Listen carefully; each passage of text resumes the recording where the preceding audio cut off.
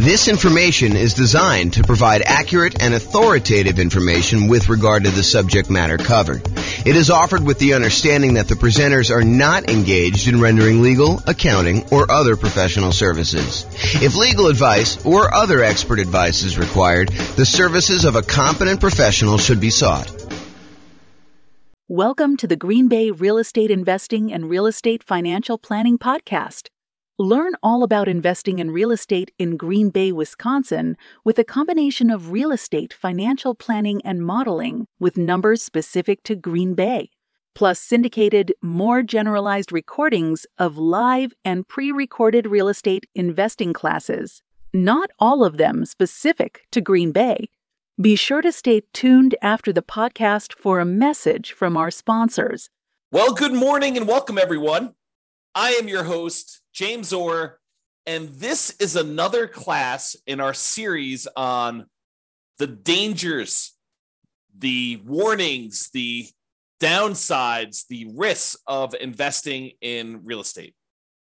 Previously, I think we covered the class on the insurable risk, the things that we can buy insurance to protect ourselves from, things that we could pay someone else to take on that risk voluntarily. In exchange for a little bit of money, they will take on some or all of that risk for us. And that's what we covered in the previous one in this series on risk. But today we're going to talk about the risk of down payment size when investing in real estate. So I will introduce you to a couple new concepts. These are going to be concepts that we'll talk about. I've talked about them before. Actually, in fact, I had a whole class on these two particular concepts, but we'll talk about them again when we talk about measuring risks. So we'll eventually get there, but today I'm just going to introduce you to the topic, and then we'll talk about how the amount you put down into a real estate deal impacts how much risk you have and how to think about that risk and how to mitigate it if possible. So this is sort of the quote for the theme that we are on, the risk theme, and that is a quote from George S. Patton. The time to take counsel of your fears is before you make an important battle decision. That's the time to listen to every fear you can imagine. When you have collected all the facts and fears and made your decision, turn off all your fears and go ahead. So one of the things I'm emphasizing in today's reading of this particular quote is when you have collected all the facts. So one of the things I'm going to go over today is I'm going to show you historical data as to how likely we are to see a drop in home prices and how severe those drops are. So we will look at the Case-Shiller data and look at how frequently these things happen. And then we'll look at it in the kind of like view from the lens of down payment size and how if we see a pretty significant decline in property values, like how that is impacted by how much you have invested in the deal, what your down payment that you are there. So the question is, what are your fears relating to real estate? And if you want to reach out to me, you can tell me if you have certain fears. I will try to cover a bunch of different ones in our series. We're doing about one of these a week. We're doing daily classes live. And then the daily classes get published to the podcast once per week. So a week's worth of live classes becomes a month's worth of classes on the podcast. I think I'm just about to enter February. So this will be either late January or very early February of 2024 at this point. I'm recording this May 18th of 2023. And basically, if you are attending live or on the Substack or part of the coaching program or something like that, you'll get access to this stuff early, but the podcast stuff is slightly delayed. So you'll see this almost like movies. You can see it in the movie theater right away, or if you want to wait for it to come on to cable TV, you can wait 6 months or a year or whatever it is. So it's we're about 6 months, 7 months out at this point. All right, so let's talk about this concept of resiliency. I invented these ideas as a way to measure risk when we were doing a bunch of analysis on the real estate financial planner software that I wrote. So one of the things I was always curious about is when you're looking at someone's portfolio of properties. And you can look at this on an individual property too, but originally I'd like to look at it on a portfolio. And I wanted to know how resilient someone's portfolio was to a decline in rent or to a decline in home price. And for rent, it was like, how much can rent decline before they would have negative cash flow? And I'd like to think about it in terms of two things. I'd like to think about it in terms of the dollar amounts that rent can decline, and then also the percentage. Because I think thinking about those in both ways is important, and it's slightly different. So sometimes a portfolio will have, a mix of some free and clear properties and some highly leveraged properties. And so if you have a dollar amount decline in rent, then the properties that are free and clear, they have less cash flow, but their cash flow doesn't go to zero. And in that way, when you think about like how much it can decline over when you have a free and clear property, they are very resilient to a drop in how much rent is being collected before they would have any type of negative cash flow. But the ones that are highly leveraged, that only have $50 a month in cash flow or $100 a month in positive cash flow, if rents were to drop by $50 or $100 there, then we could actually see negative cash flow. But if you look at the whole portfolio of someone who has some free and clear properties and some of these properties that are highly leveraged, and we see rents decline on all of the properties at the same time, well, the ones that are free and clear, they add significantly to the resiliency, the overall resiliency of the portfolio, because those are still going to have positive cash flow, even if some of the other properties start to have negative cash flow. So imagine you've got $1,000 a month coming in from some of these free and clear properties, but these other ones only had $50 a month coming in positive cash flow. If rents drop by, let's call it $100 a month, the ones that were free and clear may drop to $900 a month, and the ones that had $50 in positive cash flow, now they're negative 50. But still, overall, the portfolio is positive, provided you have enough of the free and clear compared to the number of negative ones or the number of very highly leveraged ones you have. Okay, so this concept of rent resiliency is important for looking at your overall risk in a portfolio. You could have $10,000 a month in positive cash flow, but if it's made up of all $50 a month, per door type of cash flow, and then rents drop by $50 a month on your kind of like entire portfolio, you could go to zero cash flow overnight. You could go from having $10,000 a month because you had whatever that is, 200 doors at $50 a month. And now all of a sudden you have zero cash flow just because rents declined by $50. That is not a very resilient type of portfolio.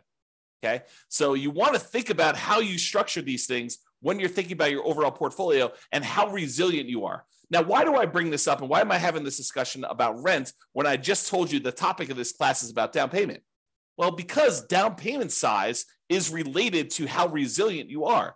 The more you put down, in general, the more resilient you are to drops in rent and also to drops in price. Because the price resiliency works in a similar way. It talks about how much prices on properties can drop before you'd have negative equity, before you'd be underwater, before you'd be upside down on your mortgage, where you owe more than the property is worth. Imagine for a minute that you bought a property all cash. Well, in order for you to have negative equity, the property value would need to go to zero because you don't have a loan on the property. Okay. But if you had a property where you bought it with nothing down, you got a VA loan, and then the next year property values went down 5%, which isn't unreasonable. It's not an unusual thing to have property values go down by 5%, which we will talk about in detail here in a moment. But if property values decline by 5%, now you're upside down. Now you have negative equity in that property, but you also had nothing in the deal. And this is sort of the concept we're going to talk about here, is that when you put nothing down, you're not losing any of your own money directly, at least not in the immediate time. If you hold out through the time period, then you might not lose any money at all if you wait for the market to recover. Okay. So this concept of how much you put down impacts how resilient you are, both in terms of rent and price. And rent is a little bit of a less direct one, but it is still related. It's still correlated. The more you put down, the more you have invested in the deal, the more resilient you are in general. To both rent resiliency, how far rents can drop before you have negative cash flow, and also the price resiliency. Okay, so that's why we're sort of talking about these, and that's why we're going to discuss Case-Shiller. So Case-Shiller, this is a chart from John Wake's website, realestateDecoded.com. If you ever want any charts on the Case-Shiller stuff. John does an amazing job of putting out some updated charts whenever they update the Case-Shiller indexes. He updates all of his charts on there, and they're really, really good. You can drill down into most major metropolitan city, kind of like MSA areas, I think is how they break it out. But you can go look at all the different ones. And basically, I just pulled one of, 24 charts that he's got up here. And some of them are really, really, really good. Like I should do entire classes on some of the charts that he has. They're just that good. But this one basically shows you home price appreciation.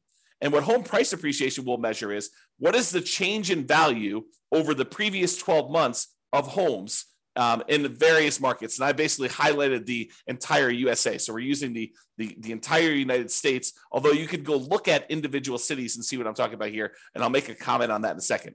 But what it basically does, it shows you like, what is the change in value in home prices? When it's positive, we're thinking it's a positive appreciation or the property value went up. Okay. So all these numbers above this zero line are showing you where the market actually gained year over year, where the property values increased from the previous year on that. And the ones where it's below zero are the times when the property values actually went down in that marketplace. So they went from a year previously, they were higher than they were in that year.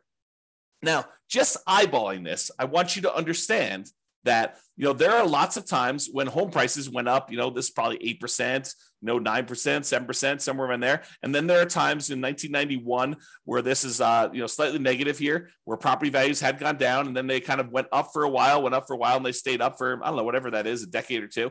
And then it kind of went down here and it's kind of really, really low. We had this big negative dip here in the 2008, 2009 period. And it was still low, going into the 2011 period. And then it went back up above and we started seeing positive appreciation. And then over the last few years, we've seen pretty massive positive appreciation, like record-breaking ones, at least in this scale, going back to 1987.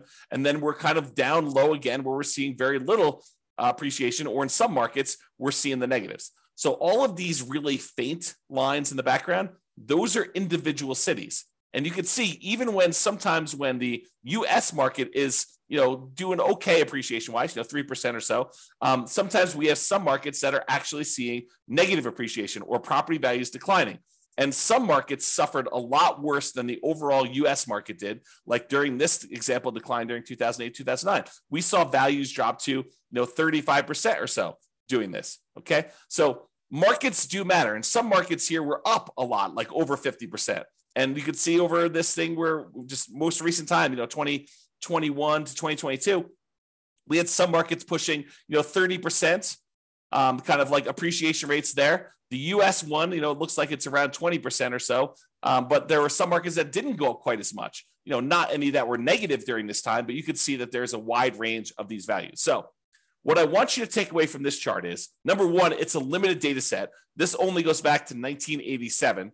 And I actually, when I went to the source of the data, the source of Case-Shiller, and I'm going to show you 133 years worth of data for this here in a little bit, and I'll summarize a lot of it for you. But I want you to realize that home prices can go up and they can go down. And this is showing you the year-over-year appreciation rate. This can vary by city. And just like it can vary by city, it can vary by individual property. It is possible for your entire market to be going down, but the one property you bought because you bought in a very desirable, very high demand part of town could actually go up in value, even though your entire city is down, even though the entire United States is down. It's exceptional, but it can happen. I want you to realize that this can vary by city, it can vary by the individual property, and this can change in the future. Just because the historical data suggests that this is the range of values that we've seen in the past, it does not mean that that is what we will see in the future. It could be better, it could be worse, it could be different. I will say it's likely to be different. There's a saying, I think it's attributed to Mark Twain, but the history does not repeat itself, but it rhymes. And so I think that's the idea here, is that we look back at history to say, hey, what has been reasonable, right? I don't want to be using, negative 10% to positive 10% for appreciation rates when, the numbers are really negative 1,000% to positive 1,500%. You don't want to use something that is off by that magnitude. Even though it could happen, I think it's reasonable to say, look, I looked at 133 years of history based on this, and this is what it told me. So let's go ahead and start with those assumptions. Sure, we could have some extreme outliers where it's better or worse than what that is, but let's use that as kind of a baseline. Okay, So now what we're going to do is we're going to look back over 133 years worth of data to determine what's typical in the past. But before I do that, I just wanted to show you this really cool chart that they've got on the Yale.edu website for the Case-Shiller stuff. And this chart just shows you the historical interest rates, what interest rates have been since 1890, going all the way up to 2023, I think is where we are right now. And one of the things I want to point out to you is that while interest rates feel like they're up a lot, and they are up a lot from the relative low we had in the last few years, if you look at the really big picture of 133 years worth of data, we're not that high. And I think I showed this. I created this new tool that allowed you to put in what the current interest rate is. And I showed you using a meter of like how high we are using all of the historical data. And I think we were using like 7% or something like that for a class I taught. And like the interest rates were higher like 50% of the time. So this is not a relative high. It is, well, I guess it's a relative high compared to like 3 or 4 years ago. But like when you look at you zoom out really, really far, it's not that high.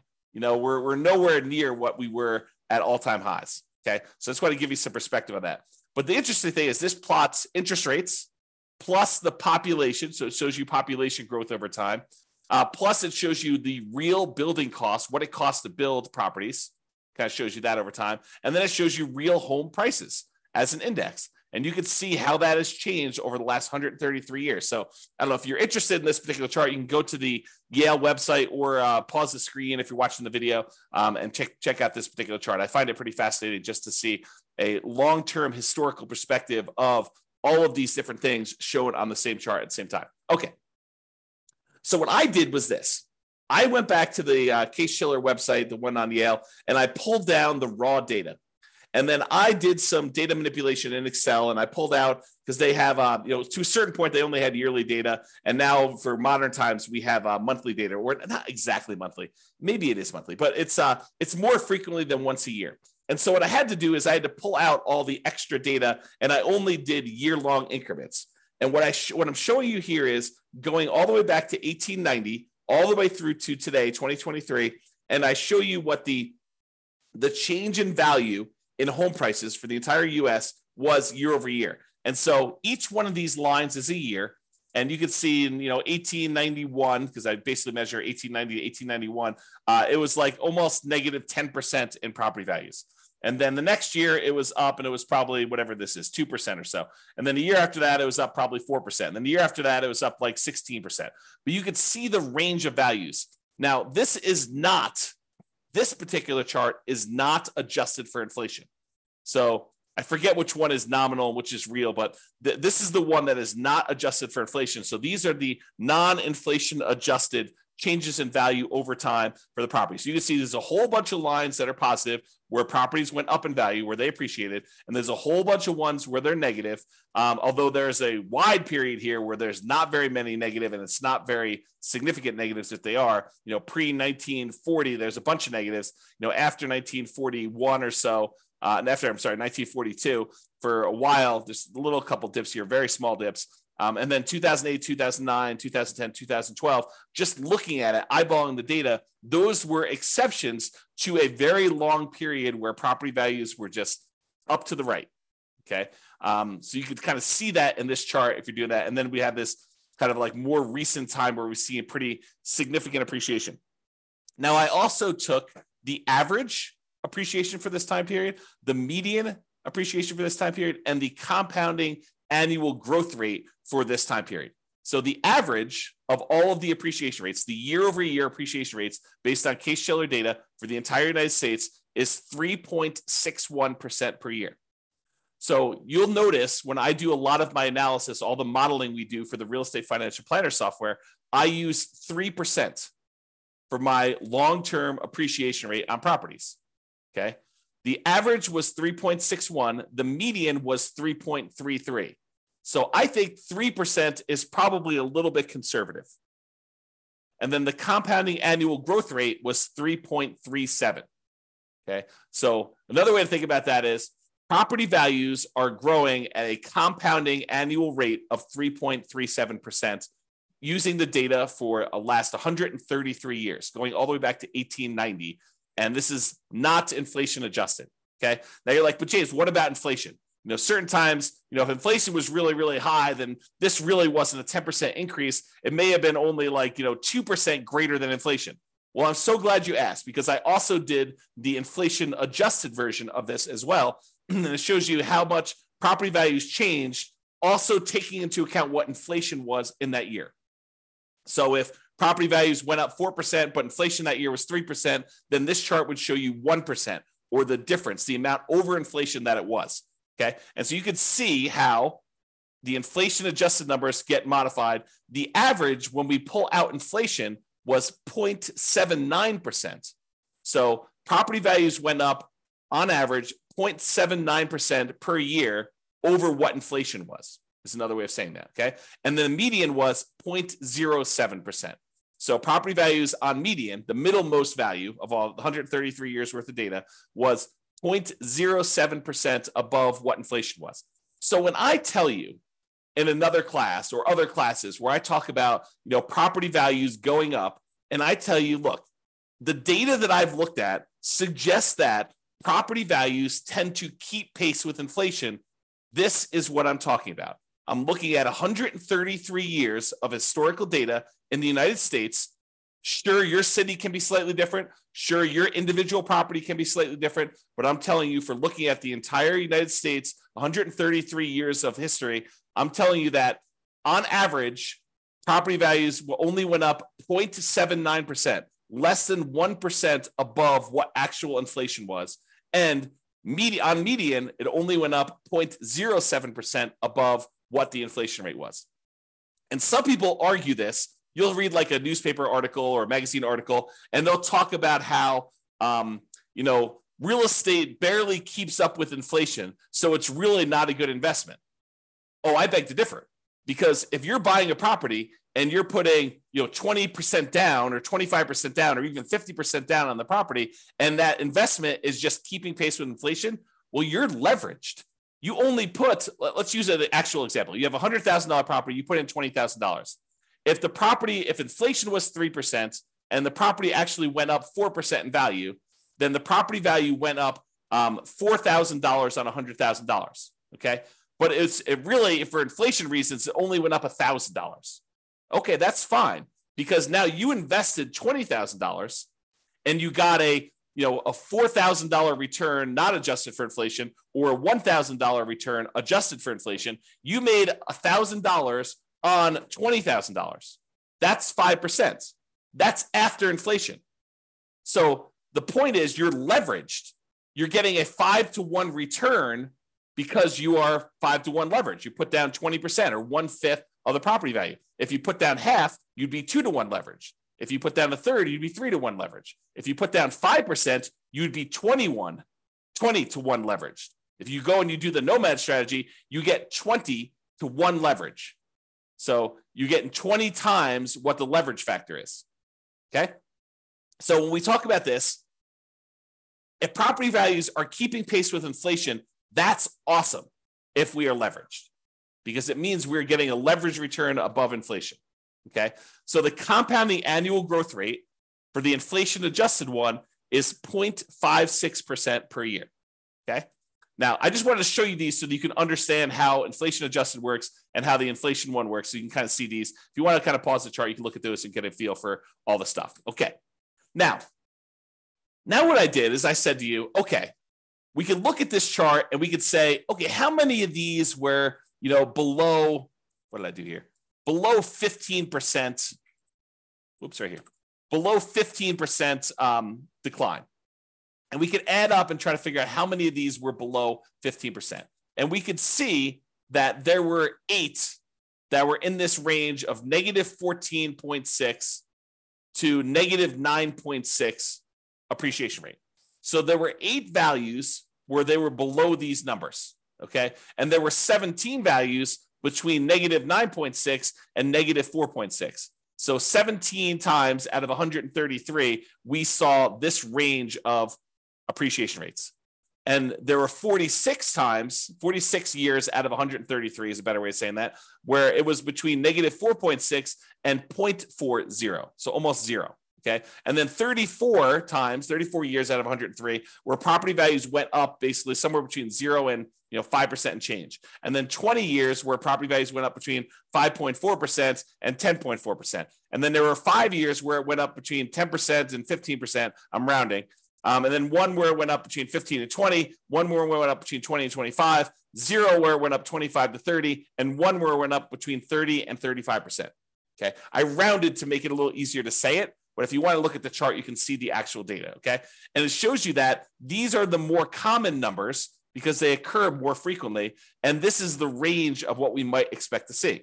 There's times when property values go down, and it happens, what I would say is relatively frequently. I mean, not like extremely rare, but 8 times out of 133, we saw a decline of this amount, and 17 times out of 133, we saw property values decline this amount, and 46 times we saw property values decline this amount. So we definitely have, when you add all these up, we definitely have a significant portion of time where property values have declined.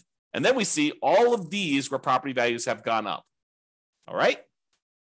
I just summarized this a little bit better, and I'm showing you fewer buckets to make the lesson clear. So 66 times out of 133, property values declined.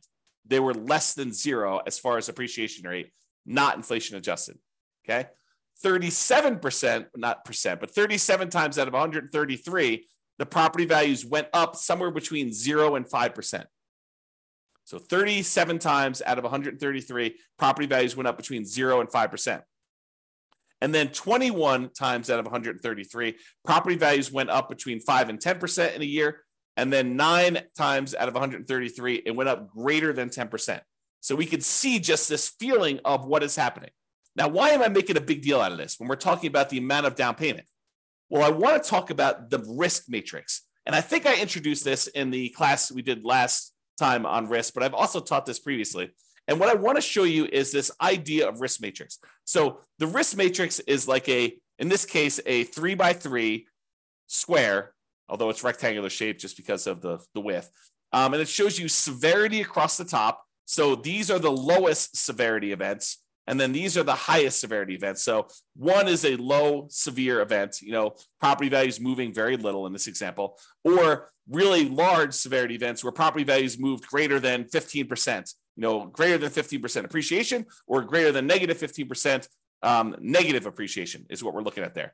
And then we have on the left-hand side, how likely is this to happen? Lowest likelihood is a 1, very low probability of this happening, maybe 1 year out of 133. And then you have a high likelihood, where 1/3 of all the years this happens. And you can see that the risk for us is where we have something that is very severe, a very large negative event that can happen to us, a very large, ugly thing, bad thing that can happen to us. And also it is very common to happen. This is the highest risk right down here. Okay. The low risk things are things that are not very severe. Okay. So property values went down 1% last year. Oh, ho hum. Big deal, right? And they're not very likely to happen. This happens once every, 100 years. Like that's not a real number, but I'm sort of making it up as an example. So you can see low severity and low likelihood as an example. All right. So this is the generic version of risk matrix and how it works. Now what I'm going to do is I'm going to plug in the actual data we saw from Case-Shiller data into a modified version of this risk matrix, which I'm calling the risk matrix for appreciation. And this shows you how frequently things happen and how big of a deal they are, what the severity is, okay? And I added an additional kind of like a section for severity just because I had enough data to break it out reasonably. And so instead of it being a 3x3 thing, now it's a three scale for likelihood and a 5 scale for severity. So severity 0 means that the property value went up, okay? Because that is not a bad thing that could happen to us. I basically said, okay, this is not a severe negative event. So I'm saying, look, these are increases in property values. So a severity of 0 for us in this particular discussion is property values actually went up and it wasn't a bad thing for us, okay? And so the likelihood, the lowest likelihood for us to actually see property values go up here, the lowest likelihood is we're likely to see a greater than 10% increase in property values. That happens 7.7% of the time. So 7.7% of the years had a property where property values went up year over year greater than 10%. Okay, so not very likely, only 7.7%, but the increase was positive. Okay, now the next likelihood is 15% of the time, property values went up between 5% and 10%. So we saw an increase of property values between 5% and 10%, 15% of the time. And then the most likely, again, with no severity, property values went up 0 to 5%, like a small increase in that sort of inflation range, 0 to 5%, 25.6% of the time. So about a quarter of the time, property values are increasing between 0 and 5%. Okay. About 15% of the time, they're increasing between 5 and 10%, and 7.7% of the time, they're increasing more than 10%. So if you're thinking to yourself, look, I'm modeling my properties, I'm doing my deal analysis, and I want to use 10% for my property appreciation. You're basically saying, hey, based on 7.7% of the historical data, property values went up greater than 10%. But you think it's a good idea to use that number for your modeling, especially modeling out over a very long number of years. Probably not a good idea.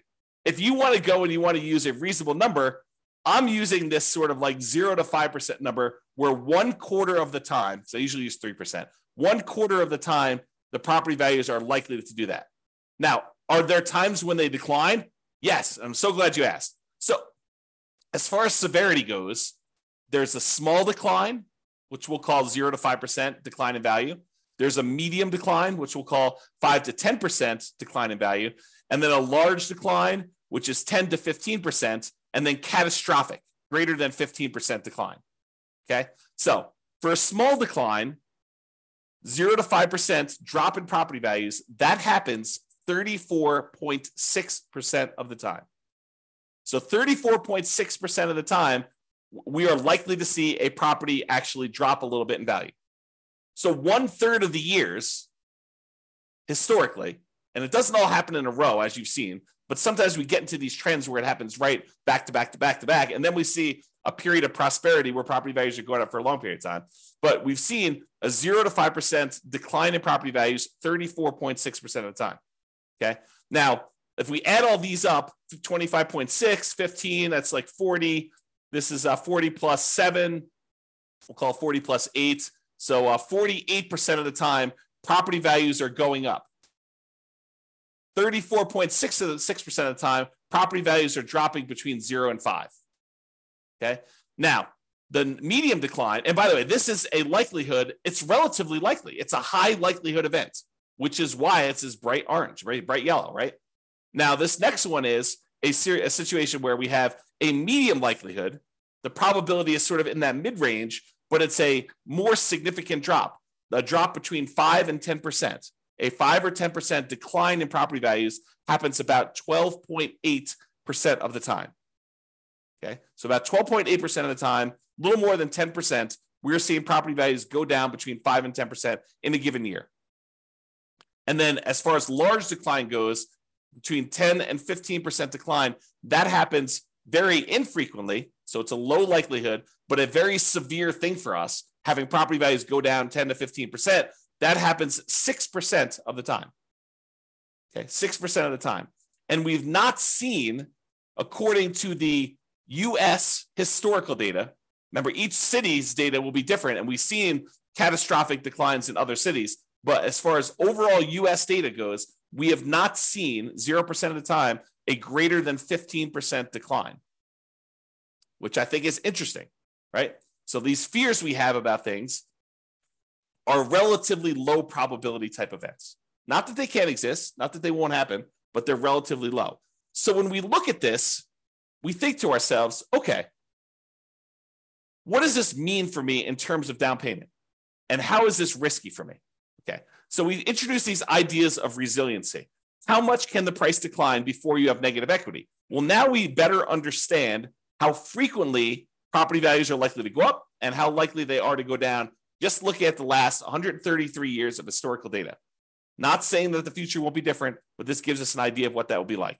So we can look at this and say, look, if I'm putting large amounts down, how does that impact me? If I'm putting medium amounts down, how does that impact me? If I'm putting nothing down, how does that impact me? And how does it impact if I'm putting little down? Okay, so we can look at that and say, how much price can decline before I have negative equity? And what does that even mean to me as far as a risk? And then rent resiliency, because how much you put down impacts how much cash flow you get, because they're correlated. The more you put down, the more likely you are to have positive cash flow. The less you put down, the more likely you are to have deferred down payment or negative cash flow or lower cash flow. Okay, so rent resiliency is related to how much we put down. You both get a better interest rate by putting more down, and you also are borrowing less, so the amount you're paying actually goes down. Okay, so if you have no money in a deal, if you put zero down, what are you risking if we see these declines in property values? Well, you're really risking your credit, because if for some reason you abandon the property, your credit is what's at risk. If you have no money in the deal, you have no money at risk. None of your own money at risk. Now, it may feel like you have money at risk. For example, let's say you put nothing into a deal, and for the first 2 years, that thing goes crazy.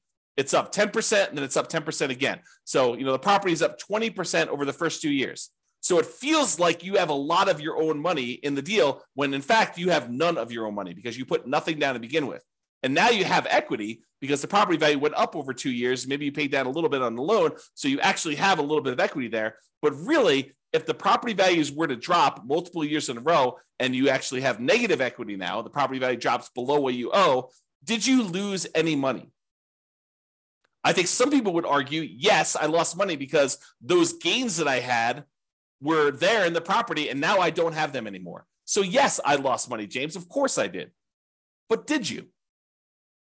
You don't really realize those gains until you sell the property or you do some type of cash out refinance. So those were just sort of like paper gains. There were paper losses or paper gains on the property while you didn't actually sell it or you didn't cash out, refinance it, and pull that money out. And you had no of your own money in the deal. Now, if you abandon the property, let's say property values, they drop in half. So you're up 20%, now they dropped in half. So now you're whatever that is, negative 40% down or something like that, right? So you're down 40% from where you were originally. And now you're like, I'm upside down in this property. It's hemorrhaging cash flow. I can't get it rented. It's almost not worth doing. I could go buy a property next door for, the half of, almost half of what I was buying the other properties for. Maybe I should just jettison this and leave. Well, what are you risking? You're risking your credit. Because if you had a loan on that property and it was tied to your credit report, you're risking that. And then you got to value, what is your credit worth? What is it worth to have a foreclosure and or bankruptcy on your credit? It limits what you could do for whatever it is, 5 years, 7 years, and doing certain things. Your ability to get certain loans comes back relatively quickly. FHA, I think you could do that. Don't quote me on this, but from memory, I think it's like 3 years or something. You can get an FHA loan. Maybe it's even 2. Go check with your lender if you've got questions about that. I don't remember what it was, but you could go get loans after this happens. And you could buy properties creatively, technically, right? I mean, you go and negotiate directly with a seller. The seller doesn't say to you, hey, listen, it's a 3-year term for me to wait for a bankruptcy. No, they'll negotiate with you and they feel comfortable doing the deal. And maybe you give them enough down payment. Maybe they're like, hey, it doesn't matter if you had a bankruptcy or foreclosure yesterday. I don't care. Or maybe you structure where you put together a LLC partnership and you and your partner are buying things and you're a half owner of the LLC and they've got great credit. And the seller is negotiating and they're looking at their credit to determine if you're qualified, even though you're buying an LLC. I mean, who knows, right? There's all sorts of what ifs here. So what is your credit worth? I think credit's important. It's a great tool for being able to get deals done and for getting great rates and lower PMI and all those other factors that go to things. There's rewards for having good credit, but you got to measure what that is in terms of the risk you have when you're thinking about putting nothing down or little down in the deal. Okay. Now, by putting little or nothing down in the deal, you're much more likely to have negative cash flow in this case, which means your ability to hold onto the property is limited to your ability to continue to feed the property. If you have negative cash flow, that means that you need to come up with money outside of the deal in order to continue to fund the deal. You got a great job, you got great income, you got great, reserves that are protected. You're not at risk of losing those. Then maybe you're not that worried about that because you have great holding power. Now you're buying a single rental property. You've got negative $200 a month cash flow, but you have $1 million in CDs. Do you feel comfortable there? Probably. Even with drops in prices and drops in rents, regardless of you putting nothing down in the deal and having negative cash flow in that case. Okay. Now you have negative $800 a month cash flow and you got $5,000 in savings. Very different story. Very, very, very different story. Okay. And then measures of debt. When we're putting almost nothing into the deal, usually that means that we're going to have lower or negative cash flow, and our debt to income ratio is probably going to be worse than someone who has positive cash flow because the property is not helping them with their debt to income ratio. Right? Debt to income is going to be lower. Their debt to net worth, how much debt they have compared to their net worth, because they have no equity in this property, put nothing into the deal, their debt to net worth is going to be lower. So it's going to be more risky if we were to measure risk with debt to net worth. Debt to liquidity, they have really high debt. Maybe they have more liquidity because they didn't put anything more in the deal, but a lot of times they're putting nothing down because that is all they have to put down. Okay, so debt to liquidity may be impacted. And it may be impacted both ways. That's one that I could see you making a case. Look, I would rather keep $100,000 in reserves and put nothing into the deal rather than put $100,000 down, buy a property that, with 25% down, but not have any reserves. That would actually improve. That would be a choice to improve your debt to liquidity. Yes, you have really high debt, but you have really good liquidity, $100,000 versus you have no liquidity because all you've got is tied up in equity in properties, which would help with your debt to net worth, but it wouldn't help with your debt to liquidity. Okay. And then months of reserves. How many months of reserves do you have sitting on the sideline such that you have holding power and can handle things that come up? Can you handle repairs and vacancies and capital expenses and, time to do marketing for your properties? Months of reserves is kind of like almost like a special ability, a superpower that allows you to kind of like hold through a lot of these different things. Okay. So when you have no money in the deal, zero down, and property values can decrease, as we just showed, how risky are you and what are your risks associated with that? That's what we just covered. Now let's go to the other extreme because everything else is going to be in the middle. The other extreme is you buy a property for all cash. You put 100% down. Well, if property values decline and you put 100% down, you are much less likely to have any credit issues because you don't have a loan, right? No loan means you don't have any credit issues. There's nothing for you to be foreclosed on except for taxes on a property if you choose not to pay property taxes or HOA, right? But you're probably not going to have any credit issues based on that, provided you're paying all your bills. There is no immediate loss of money. You buy a property and the property value goes down and you bought it for all cash. Did you lose money? On paper. But you did not necessarily lose any of your money because if you wait 5, 10, 15 years and we look at this historical stuff, it shows that it's likely to come back. When we looked at the compounding annual growth rate numbers for this, even with the one adjusted for inflation, it's still positive. So property values are historically, over the last 133 years, they're likely to come back. It may take time. And if you think about it in the short term, you lose interim equity in the property.